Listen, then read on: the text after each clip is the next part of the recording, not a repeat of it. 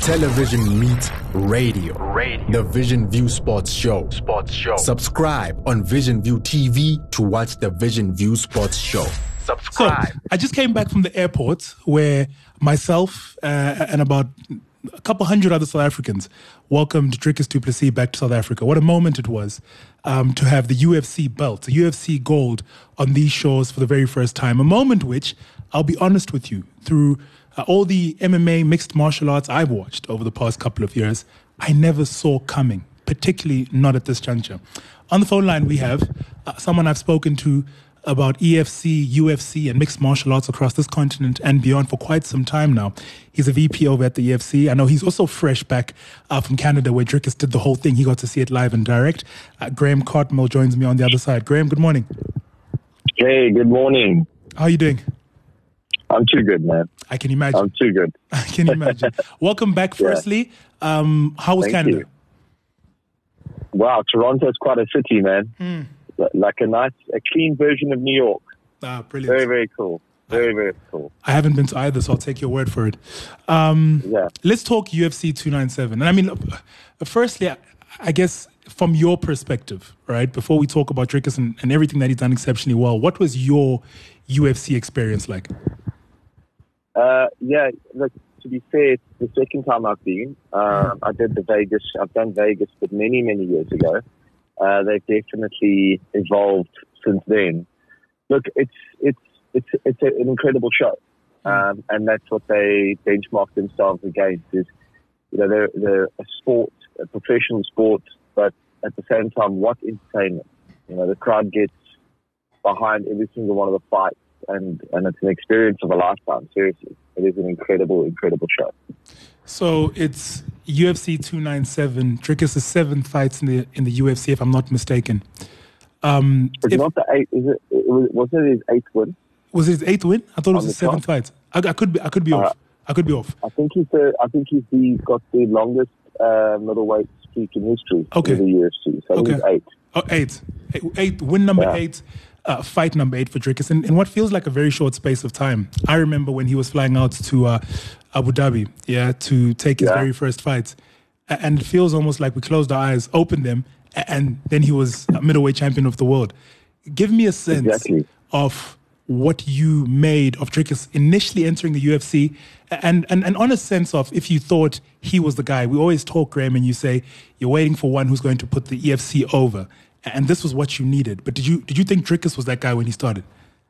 Yeah, look, I'd love to say, I mean, it's going to sound cliched because, now looking at it, people will say, oh no, there's no way you could have known. Of course there's no way you could have known. But out of anybody that's presented themselves thus far to the UFC, I have never met somebody that believes in himself so much that, he's convinced me that he's going to be the UFC champion. And I often told my partners and a lot of people that he'll be the one to do it. He'll be the one to be the UFC champion, if anybody. And I think it's almost just a surreal thing that's come to fruition because this guy has had kind of everything thrown at him in terms of the start of his career. And I think from a trajectory point of view, you can look at who he's fought. I mean, the fact that he got Darren Till early on, and he got a win over Darren so convincingly, I kind of sat back early in his career and thought, wow, okay, he's really doing it. He's really going for it. He isn't taking mediocre fights. And by nature of how him and his team are, even when he was in EFC, he would take the fights that no one else would take, of the same experience. He fought Donovan Hawkey when he was 4 fights in. Donovan had over 20 fights. He would take fights against international athletes at a whim, meaning like if it was a replacement fight, he'd throw Jose de Rocha at him and say, okay, this is who you've got. And he would actually welcome it. He'd want those type of fights. So that's the character that you're dealing with, somebody who wants the biggest, baddest guys to fight, that is going to get his name out there, it's going to get into the UFC, it's going to get him noticed when he's in the UFC, and obviously get it into title contention with them. My next question, twofold, because I want to speak to the EFC and the UFC as well. When was it? Do you remember the specific fight that you felt like we have a real star here in the EFC? And I suppose then also, when was it in the UFC that you started to believe that Dricus' skill set could take him all the way to UFC gold? I think it's when he actually fought against Donald Hawkey that I was completely shocked. And when I first said to me, and I was like, I think it was his fourth fight with us, where he fights Donovan, and prior to that, Mona had phoned me and said, no, we want to fight Hawkey. And no, that's impossible. It's a mismatch. I'm not going to put obviously, I feel like you got a reputation to uphold as a matchmaker, and people, if he had lost that fight, would have looked at it and said, geez, you don't know what you're doing. And the conviction from their camp was something that it completely sold me. So let's do it. And he blew me away. I was like, this guy has arrived.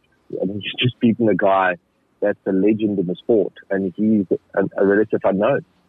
And that then segued to him getting a title shot. And it was really just this snowball effect of mounting the wins for me.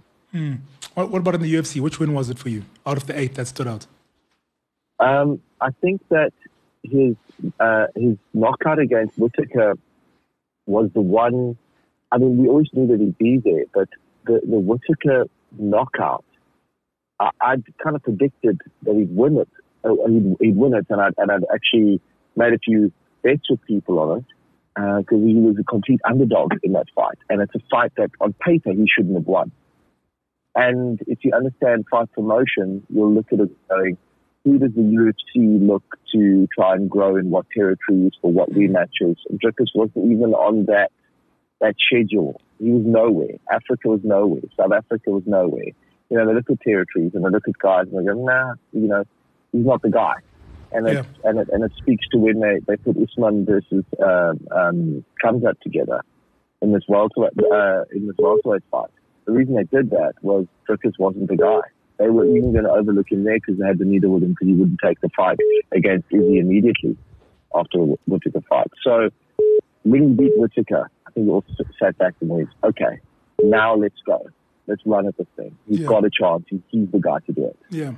This wasn't the first time for you, Graeme, and for the EFC that you guys had fighters go over to the UFC, which for those who don't know, I mean, it's the top promotion in the world. However, you haven't had an athlete yet do it with this type of success. Soulja Boy went when, there was a lot of hype around him and he was unable to replicate in any way, shape or form what Dricus has been able to do. And there's been others, Champion Dolce. But I want you to speak to those athletes. Maybe because by understanding those athletes, we can also understand the gap, right? And also appreciate how big of a jump Dricus du Plessis had to take to specifically be training in South Africa exclusively and go out to win a UFC gold. Yeah, there's a couple of things here. The first is, and this is my belief after 15 years of doing this and seeing the movements, fighting overseas doesn't mean you have to train overseas. I think that's actually a big negative, is you get sucked into these fight camps in America and you're just a number. And you're just, you've got to be able to hang with these guys because you're going to fight them one day, but that doesn't mean that you're going to have the same stability from a confidence perspective. And surrounding yourself with people who believe in you is part and parcel of it. I mean, the CIT team has got guys like Zulu, they've got Mark Hume, they've got a lot of great athletes in their team, but they all kind of believe in each other. And I've seen the camaraderie there. So I think going overseas to train, taking yourself further out of your own comfort zone is not necessary. And Dricus did that. He built his entire career through EFC. And even when he went to KSW, we kept a good relationship with him. He stayed here, he trained here in South Africa, and went over to compete at KSW. And that has put him in the best place possible, because when he goes over with his team now to the UFC, they travel as like a one unit. They know each person's got their role, each person's got their job. The sparring partners have their position in this whole situation. And remember, he fought Strickland over December. He had to train over December, which means who are you asking to stick around in December? What type of caliber sparring partner are you going to get? And he got the best of the best. He got his actual team, because they would go to battle for him. And they say, cool, we're going to forgo all of our holidays and our off time just to be in spar and sacrifice it with our families to make sure you get the best camp to beat this guy. I hear your point, Graeme, but someone would say, and I would say, there is a skill gap almost. Not that you can't train here and be comfortable here. You don't believe that there is a gap in any way, shape, or form? Not in history or appreciation of the different martial arts? I mean, in terms of per capita, yeah, there's more fighters in the States, absolutely. But what quality are you getting out of them? Really, if you go to a training camp right now, you're paying to go and be a part of TriStar in Canada. You're a number. Everybody. I mean, JP Base hasn't done well in that regard. None of the guys who go over, in my opinion, and convert into that system do well. Yeah, guys that keep their home base do incredibly well, and we have. And maybe this is the point I need to make. We have a world champion in MMA now. That means that their gym is a world-class gym. Yeah. And we have them, and I can list 5 other gyms that I think are world-class gyms that could create champions going down the line. But all it needs to do is the door needs to be opened because it's a belief system. Just kick that door down. He said, look, guys, believe in the fact that we're good enough. We can hang. I mean, somebody had to do that in rugby originally. South Africa wasn't always a rugby nation. Yeah. But they believed in themselves and they said, no, we're going to be a country that produces rugby players. I mean, why? Why are we so different? Why is Southern Hemisphere rugby so different? It's because there's a belief and listen, we're going to be the best in the world and go against the grain. I think guys like Morne Fisher out of CFT have proven that stay home, be the best here, be close to your camps. That's honest to God, my belief. Yeah, and fight in the EFC. I think that's another message that we got because you guys are doing it so well too. Obviously I always punt our brand and our business because we are the biggest and most successful brand in this martial arts on the continent. But our objective is different to any local event. We are not holding on to our fighters and trying to keep them from their destiny. All I can do as a fight promoter is promote them and give them advice. And often my advice is don't go fight overseas at the UAE Warriors and that type of stuff. The money's great. But what it does for you is it doesn't give you a fair shot. They don't have a vested interest in you. You know, there's very few promotions outside. Well, I think we're the only ones that have a vested interest in African athletes. That's the reality of fighting in EFC. We're looking at it from how do we grow you? How do we grow you? And so that you can get into the UFC. And I say this to the champions all the time. Coming back from Toronto, I mentioned to all the champions that, guys, just keep the door open. Let's get you to the UFC. Yeah. I can guarantee you Warriors and Brave and all these other promotions are not messaging their athletes and going, let's get you to the UFC. They're going, they're not even thinking beyond that. Yeah. I've kind of asked you this question in private before, but doesn't that make it difficult for you as promoter to grow the EFC whilst you're also, in a sense, a feeder to bigger promotions, i.e. the UFC? Because you would like to have your own champions here, right? And have people go on a run and keep Drickus level talent, I can imagine, in this promotion. It doesn't hurt at all. Yeah, more money will make that happen. But it's all based on currency. You know, there's a reason why when America starts a soccer team, a soccer league, it just goes off the chart. Yeah. The American sports business is incredible. It's a sports business. I wish, and maybe this is the start of it on our end. We need to believe. It's so ridiculous that I'm even saying this, that we don't believe that we're good enough. Like, think about that statement. Like, we don't believe we're good enough to hang. What do you mean? I mean, why do all of our athletes need to go overseas? Why do all our football stars need to go play in the Premiership League? It's because the money's there. You know, so we know that our guys are good enough.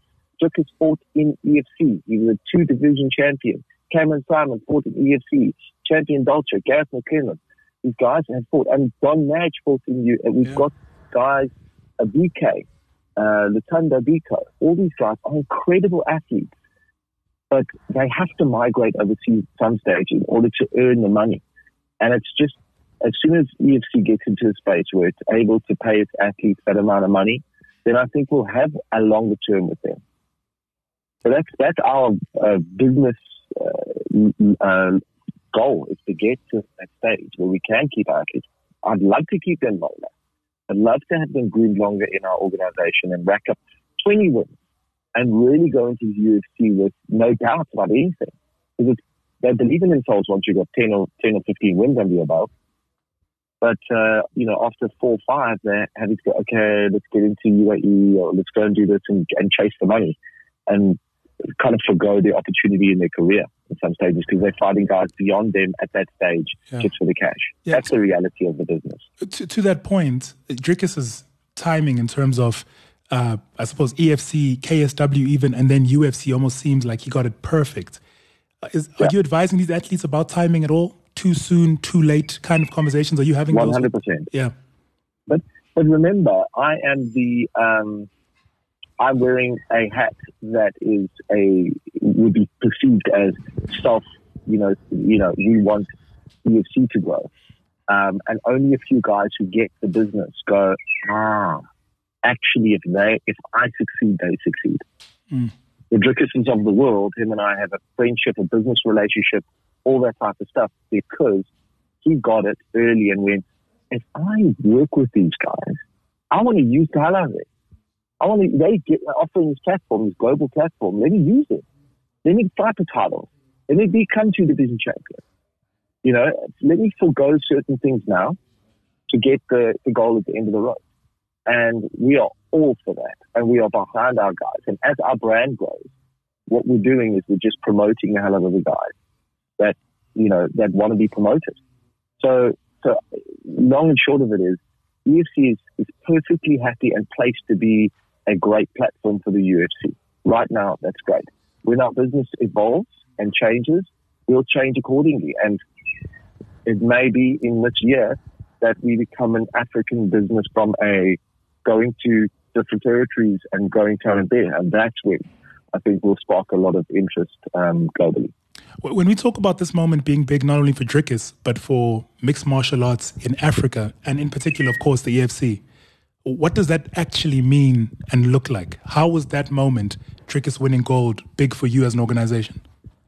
Look, on a personal level, being there, and this sounds so strange, man. I was second row, got great seats, incredible experience with 22 other people wearing supported t-shirts.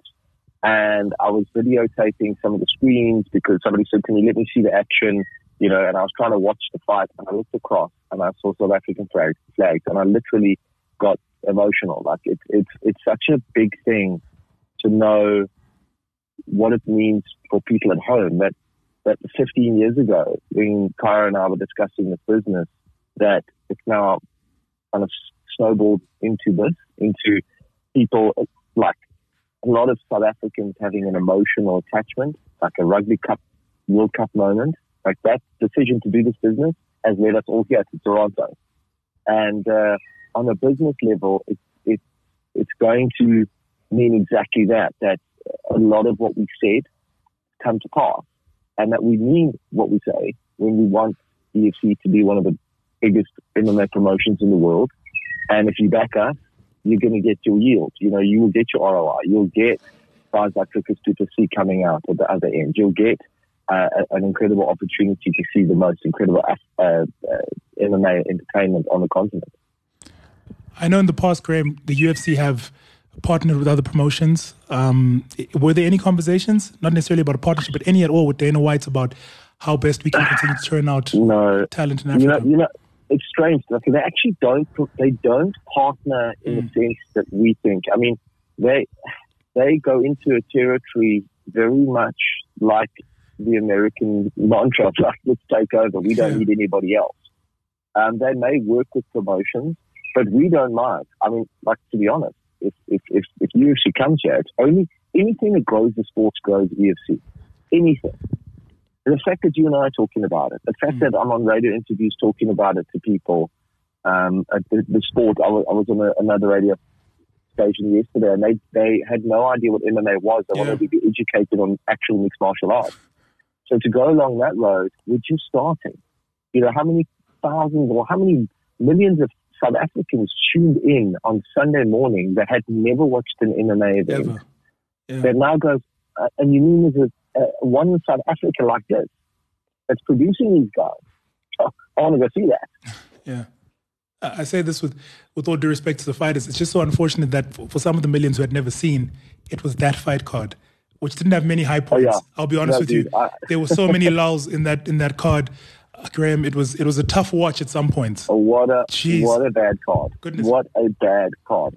And literally, I put bad cards on, but I know Nick Maynard and Sean Shelby must be kicking themselves because they did a horrible job. You roll that dice, and there's no performance. Just the only thing that I can defend them on is I know I don't do it. We only start our cards in March because we know that guys take breaks. They're low.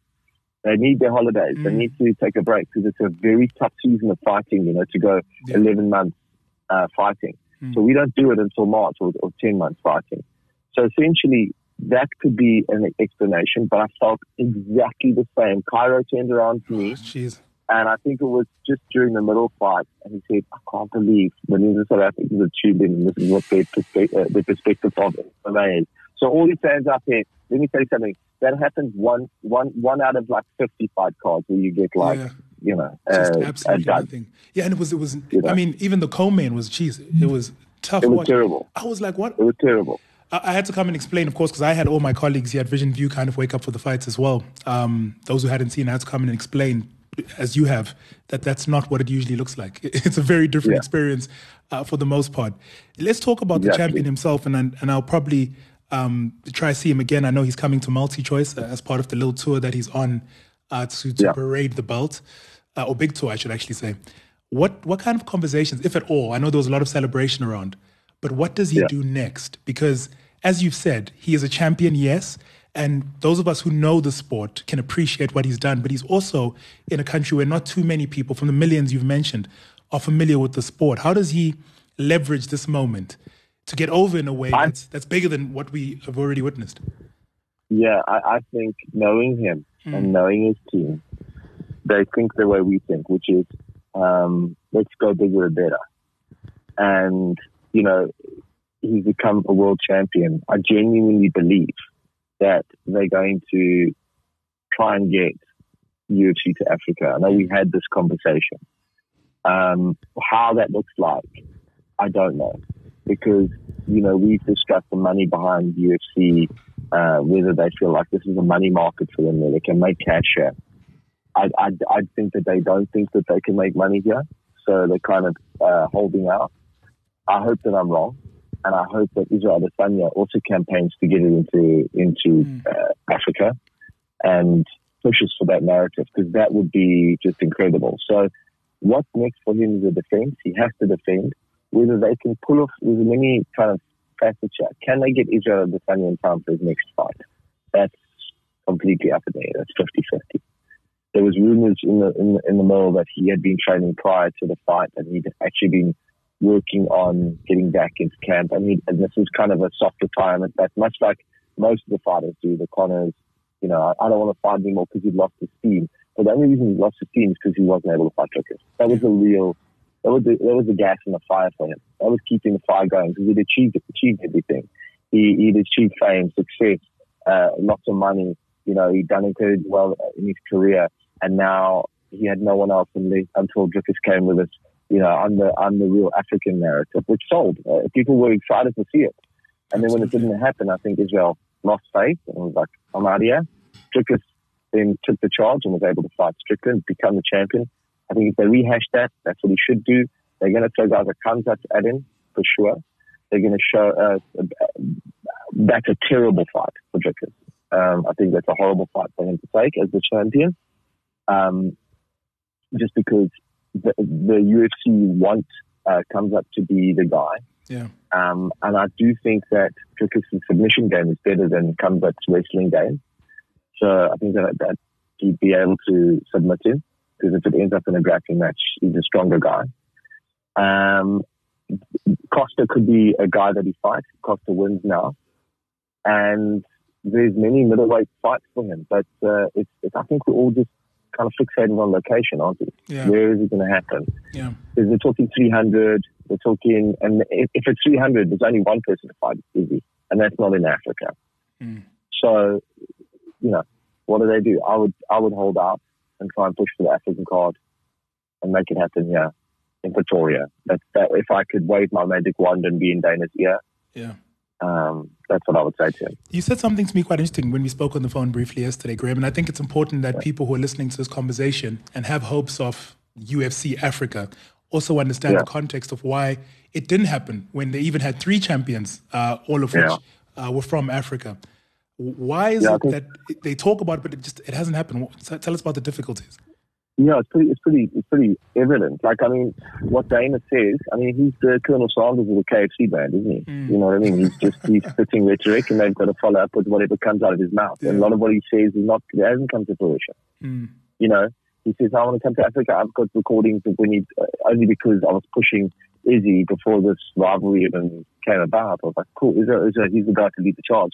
Israel said, let's go to South Africa, and that was in 2020 or 2018. It was insane. They were saying, this is great, and we're going to make this happen. The reality is we've been sitting forever, and we've had 3 champions. We've had Usman, Adesanya, and Ngannou really at the peak, and still no African card. Why? It makes no sense. Now that we have a South African, doesn't mean we can do it. A rivalry against another African, maybe. Now that might be the push beyond. But I think it all boils down to how much money can we make in that territory? Does it suit us? They didn't headline with the Canadians in Toronto. It doesn't. I don't think they have such a mega business, a listed business, that it doesn't matter about territory for them. It's whimsical if you think that they are okay. South Africa cricket. I would love for me to be wrong, but I actually want to eat my words on this one. I'm praying to the MMA gods that I eat my words on this one, and I will happily do so. But I think that's not a thing for them this year. I don't think they will do 2024 Africa. I share your skepticism about the matter. You also shared with me a ticket price, and I thought to myself, geez, where do we start with getting? What did you say it was again? How much did it cost? Yeah, it's like $700 for a ticket. Jeez. We didn't. I mean, UFC gave us tickets. We were fortunate enough to get tickets from them. But Kaya and I were on the website looking because we had people that were going to join us from Ignite to come there, and I was like, geez, starting tickets are $743 or something way crazy. Back there in the bleachers, and you're in the nosebleeders. So like, are we going to do that? Are they going to do that in South Africa? They're going to say, okay, cool, $15,000 a ticket. Yeah. I don't know. I don't know. That's a hard It's a hard one, man. But let me be wrong. Let me be wrong. And I'm only skeptical now because I want it to happen. So I'm kind of going through all of the avenues of how and what would I do if I was them. And they might get, and there are guys who've spoken to me about it, and guys that have the money to do so. There's guys that are willing to come on board and make it happen financially for them. That's the only way that I think they come. And that would be big billionaire backing to come here and do it.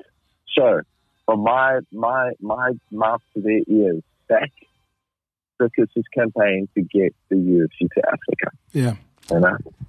Make it happen, guys. It'll change the landscape of this country. Anything that happens like that, it just makes us all proud and just changes who we are. Even if it's for 25 minutes, it's just all worth it, isn't it? Absolutely correct. Such is my disbelief that I actually never, about the UFC coming to Africa or South Africa in particular, I actually never thought location. Where would you do that? Yeah. Sun Arena seems too small. Do you think it's about right? Again, wave my magic wand. Yeah. Put a roof, and Patrice Mateta has the money to do it, on top of Loftus. Put a roof on that thing. On top of where, Graeme? 100,000 seater. Sorry? Put a roof on top of Loftus. Oh, jeez. Oh, okay, yeah. All right. In Pretoria, are you kidding me? Yeah. Do you know how that place will explode with BBC supporters? Can you imagine? I mean, come on. We've got no indoor arenas that can host the UFC currently. Nothing. Yeah. But we could convert one of the stadiums. And the guys, that would probably come as a caveat for the financial backing of this whole thing. Is okay, cool, we want it, let's do it this way. Because we don't want to lose it to, I think there are places in Nigeria that have indoor arenas that size. Yeah. We don't want to lose it to Nigeria. Come on. Absolutely. We could potentially just reverse all the cars out of the dome, ask We Buy Cars Nicely to park somewhere else for temporarily while we put this fight on and then move. Yeah, for sure, mate. Sure. Maybe. Right, maybe let me ask you lastly, Graeme. Yeah. I spoke about Drickers kind of leveraging this moment, right? And getting over in a much bigger way to an audience which is relatively unfamiliar with MMA. What do you do as a promotion? You know, or we know rather, you're closely affiliated with Drickers. You even have a friendship with him. How do you use his momentum to help your organization? Our business is built on generating talent. So regardless of what happens with Drickers, we obviously love the fact, and it's strange. You kind of get caught in the wave of this whole thing. By proxy of just being close to him. And the reality is I haven't actually thought, Kyra and myself haven't sat down and strategized how we capitalize on it, because I think that it's beyond us. It's just a great moment for all of us. It's like I said, if he's growing, the sport's growing, means EFC's growing. Yeah. Whether it means our athletes believe in themselves more and they want to get more fights in, or we get more fans, dedicated to watching EFC and see who's the next talent to come through. I think it's just, we just let it be what it is. I'm just going to continue promoting EFC and Drickers because we've always done that, even, prior to any type of aspirations, because he's still one of our guys. He'll forever be a part of our retinue or our top guys. So I think we just need to keep doing the same thing. Because it's a formula that's working. Yeah. Look what we produced. It's taken us a long time. I'd love for more. Everything is based on money. More money in, the better. So if more sponsors want to come on board, or our television rights across Africa are pumping at the moment. Our television rights across the world are pumping at the moment. So I think we just keep doing this. The UFC could turn around and go, hang on a second, let's invest in EFC. That would be magic. Because then that's a whole different world. That means that there's an opportunity. And they've done that. When you talk about partnering, they've actually done that with other promotions globally. They've pushed other promotions in that direction, and it helps. So that's what I'd be saying to them. Yeah, you were so of course, I remember were so kind some time ago to let me feel the EFC strap on my shoulder. Yeah. Gave me grandiose ideas one day, maybe getting into the hex myself at the ripe old age of 30. But I have to wonder, what did that UFC gold feel like? Was it heavier in weight? It looks big. It's solid, eh? Yeah. That's a solid belt. I was trying to videotape how they did all the Velcro and stuff like that. I did a full inspection on that belt. It's just beautiful, man. But we had the same belt makers, but we got outpriced. So we're not outpriced. We got outworked. I see. The belt maker who made our original belt was making the UFC belt. So that's what we've done. We said, okay, whatever they do, we're going to do. Let's copy exactly what they do. Let's make it exactly like them, because that's what we want. And their early belts were made by the same guy. And then eventually what happened is he said to us, guys, the UFC are just making belts non-stop for them. Yeah. And they are. I mean, Drickers got one belt for himself to parade around, and another belt that he keeps with an engraved Drickers Super C middleweight champion. Goodness. So, it's proper. And there's jewels in that thing. It's gorgeous. So big up to them for making that belt. It's a masterpiece.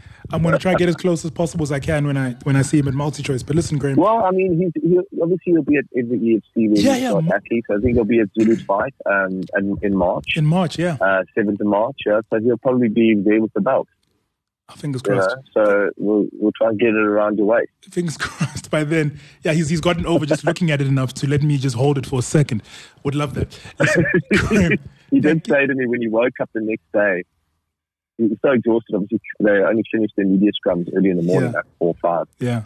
And we were all sitting around the bar drinking, the next day.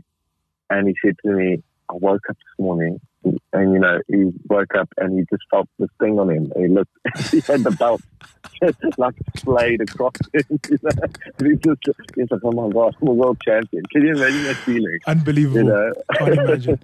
Actualizing that dream is an incredible thing. Oh, man. Listen, Graeme, thank you so much. Thank you for always taking my calls. I appreciate it. We'll do it again in the future. I can't wait for March also. Thanks for always pushing the sport, man. Right. Cheers, Graeme. Cheers, buddy. Bye. Well, there you heard it from Graeme Cartmell himself, VP over at the EFC.